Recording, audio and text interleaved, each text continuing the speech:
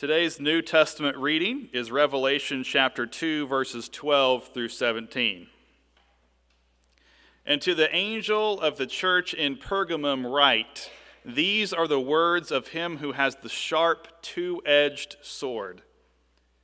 I know where you are living, where Satan's throne is, yet you are holding fast to my name, and you did not deny your faith in me, even in the days of Antipas, my witness, my faithful one, who was killed among you where Satan lives.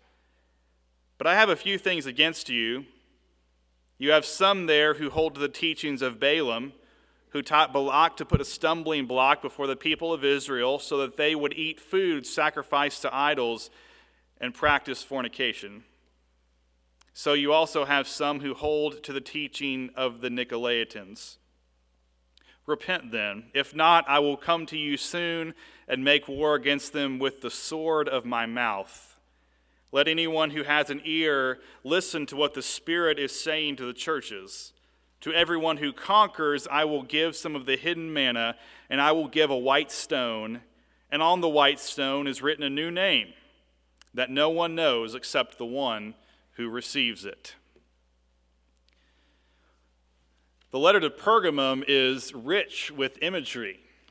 I wish we could get to every single image laid out in this letter, but once again, time does not permit, so you will have to come back on Wednesday if you'd like to hear just a little bit more about the letter to Pergamum. The book of Revelation is full of images, and we have a very powerful, vivid image presented to us in these opening verses of the letter to Pergamum. The words of him who has the sharp, two-edged sword. Rome was a military power. I don't think you had to get an A in history class to know that or to remember that from some kind of world history class. But Rome, at its time, at its peak, was the most advanced civilization in the world. Not just architecture or science, but also weaponry and with the military. Of course, they had spears like just about every other culture in the world. It's not too hard to come up with the notion of having a stick with something sharp on the end that you can throw at someone. So Rome had that, as did just about everyone else. There were a few less cultures who had a sword with a single sharp edge on it. And so once that spear was thrown, and you never would know if you would get it back, you at least could draw your sword for close combat. And of course, certain advancements allowed this sword to be made, and you can see there is one sharp side. And so the military and the soldiers would swing that sword repeatedly with that one side. But then, of course, the Roman Empire adapted something that would change their fortunes. They adapted the double-edged sword that gave them so much more capability. They could strike twice as quickly and defeat anyone who did not match that kind of technology. This sword even reminds you, its name was a gladius. It reminds you of the movie Gladiator or any kind of stories you've heard of Roman gladiators because they had such advanced weaponry. This sword was a figurative but also literal symbol of Rome's might in the area and their dominance amongst surrounding cultures. If you had that double-edged sword, you could cut through just about anything, and you could not be defeated. And so today we hear from the words from the one who has a double-edged sword, and eventually we hear of that sword again, of one that comes out of the mouth, a strange image that stretches us and challenges us to ask how literally do we need to take Revelation when there was a sword coming out of someone's mouth, and we'll get to that again momentarily. But Jesus is the one who has the sharp, double-edged sword, and the people of Pergamum, anyone in the Roman Empire hearing of this image, would know exactly what was being referred to. The double-edged sword, powerful, capable of great judgment and rule and dominance. And in this passage, it is Jesus who carries the double-edged sword. And yet it is not in a literal sense, it is more figurative, because later in the passage we hear of the sword of the mouth. And there are other parts in Revelation where we hear of a great sword coming out of the mouth of Christ, which tells us Jesus is using this power and might in an alternate way from the world. This sword coming from the mouth means that the Word of God and the Word of Christ is and will be powerful, world-changing, cutting, issuing judgment. And this is, of course, a testimony to what we read of throughout the Scripture, that the Word of God never returns void. It is tried and purified. It is alive and full of power. But it also exposes us. It judges us. Ultimately, it changes us and changes all whom encounter it. The message of Revelation is that even Rome would feel the power of the sword of Jesus Christ, if not in the immediate present, in the future. And yet it was a different kind of sword, not the kind of sword that the Roman gladiators took with them, but the sword of the mouth of Christ. God's word would have the power to bring the empire of Rome down to the ground. The Word of God would have the power to alter history. The Word of God would supersede the power of Rome in changing the course of history. And so that we begin with the double-edged sword of Christ was an important truth for people to hear when they were living amongst a kind of people or a kind of empire that was not defeatable. They had the double-edged sword. No one could take them on. And yet with these opening words to Pergamum, we read that Jesus Christ could, in fact, take down this empire. We, of course, use this phrase, a double-edged sword, sometimes in our regular speech, don't we? We say, well, that's kind of a double-edged sword. That's kind of a double-edged issue. It means it has both favorable and unfavorable consequences, right? If we say something is double-edged. And I think that speaks to what it means to follow Christ. Yes, it is favorable in that the message of God will prevail through us and all will be made right, and that Jesus has the victory both now and in the future. And yet it cuts both ways in that it affects us deeply as well. The Word of God judges us as well. It asks us to take an inward look when we hear and are affected by and ultimately cut with that Word of God. We are to look inward to see where we are cut and where we are affected.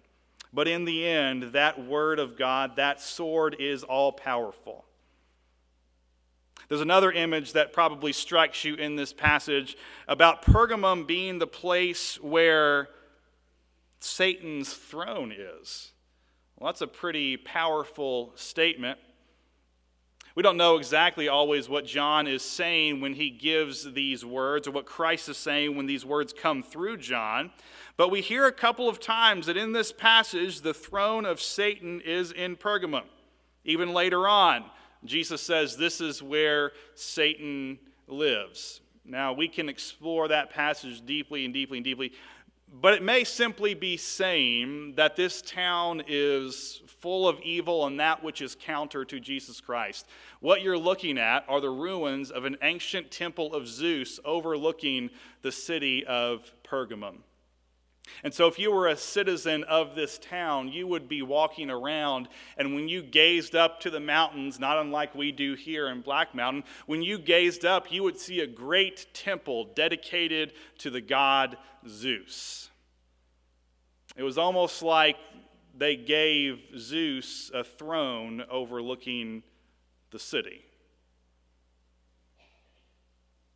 I know where you are living, where Satan's throne is. And yet it wasn't just that temple. Everywhere you looked, the Romans were giving tribute to their emperors and their gods. There was a temple to the divine Augustus and the goddess Roma. There was a sanctuary of Trajan, a Roman emperor. There were shrines to Pergamum kings and the house of Attalus.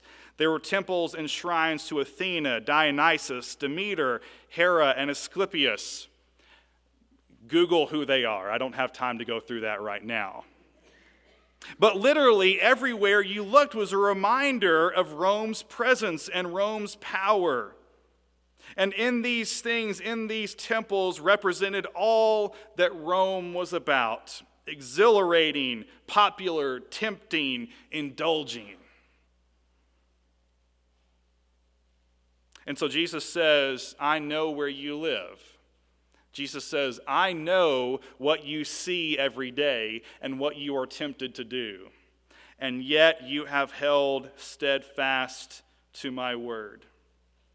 It's not hard to relate to, no matter where we live in our own cities, what it means to look around and to face that kind of temptation to indulge or to go astray from Christ's call. Everywhere we look, there are symbols and powers that remind us of what our culture values, right?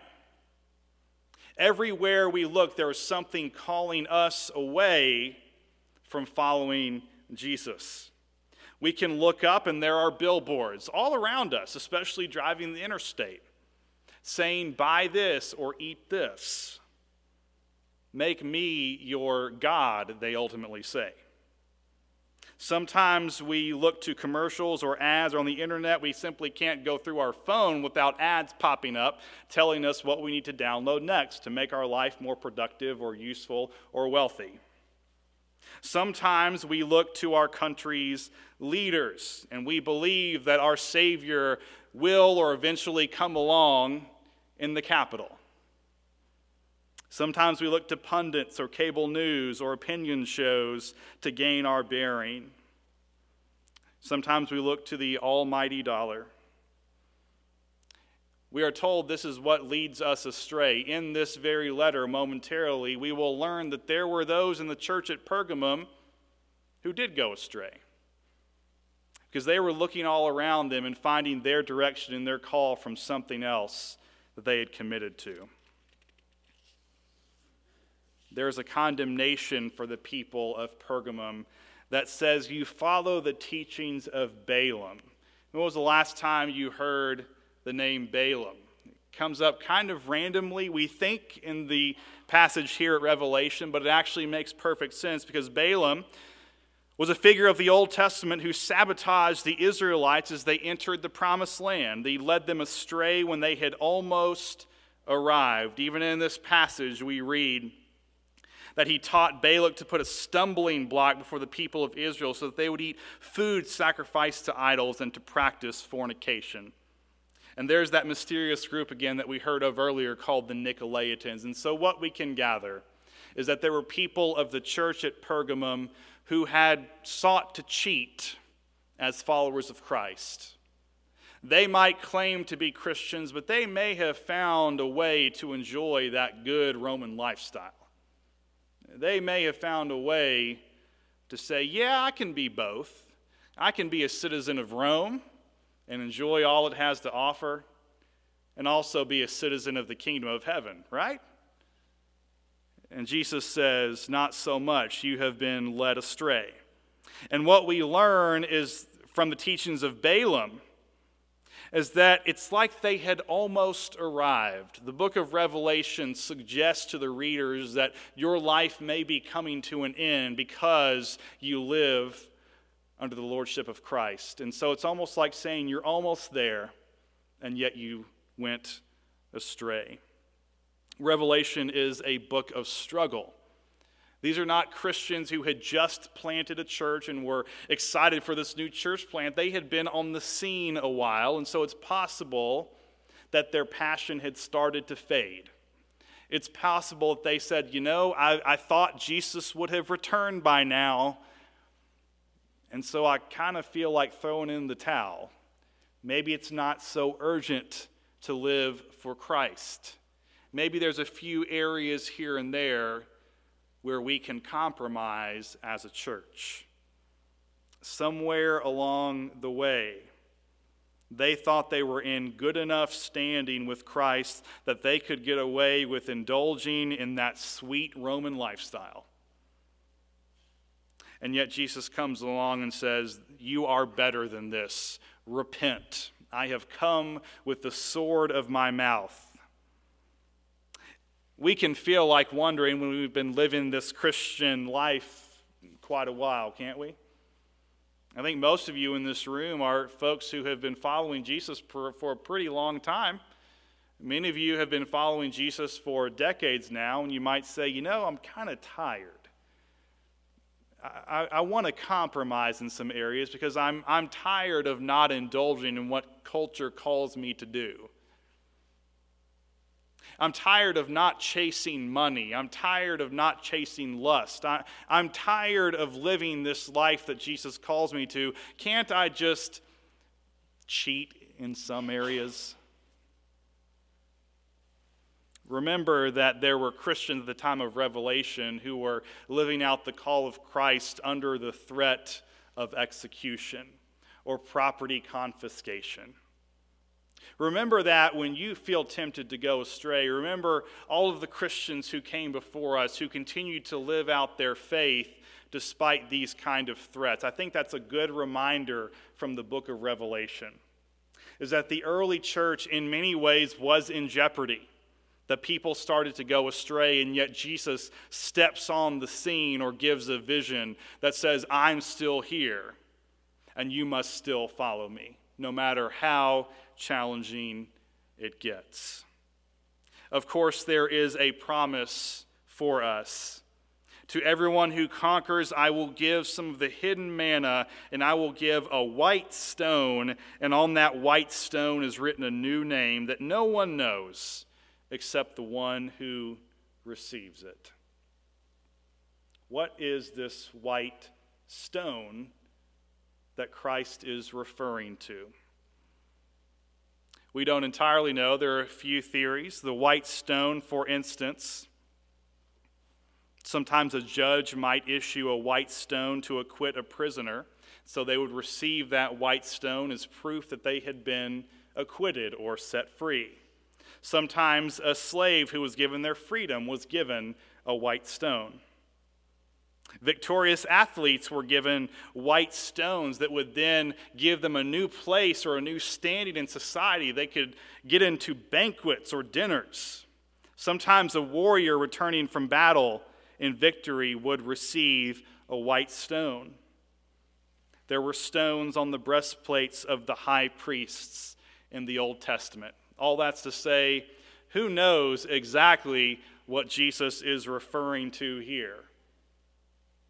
But that's the beauty of Revelation, because my question to you is, do we really have to choose? Because in Christ, we can have victory. In Christ, we have that white stone that gives us freedom. In Christ, we have safe passage. In Christ, we have holiness. So why choose just one? In Christ, we receive the ultimate reward and all that is good. Even when we look up and it seems apparent who has won the victory, even if it seems apparent who's sitting on a throne, we know, because we have been given the white stone, we know who truly sits on the throne. And that is the message of Revelation.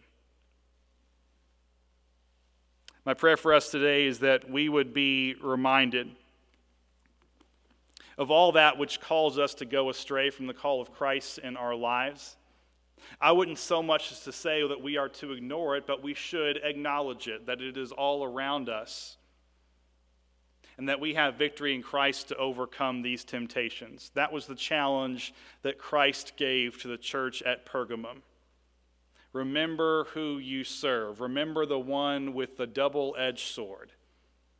And that is Jesus' message to us today. Let us pray.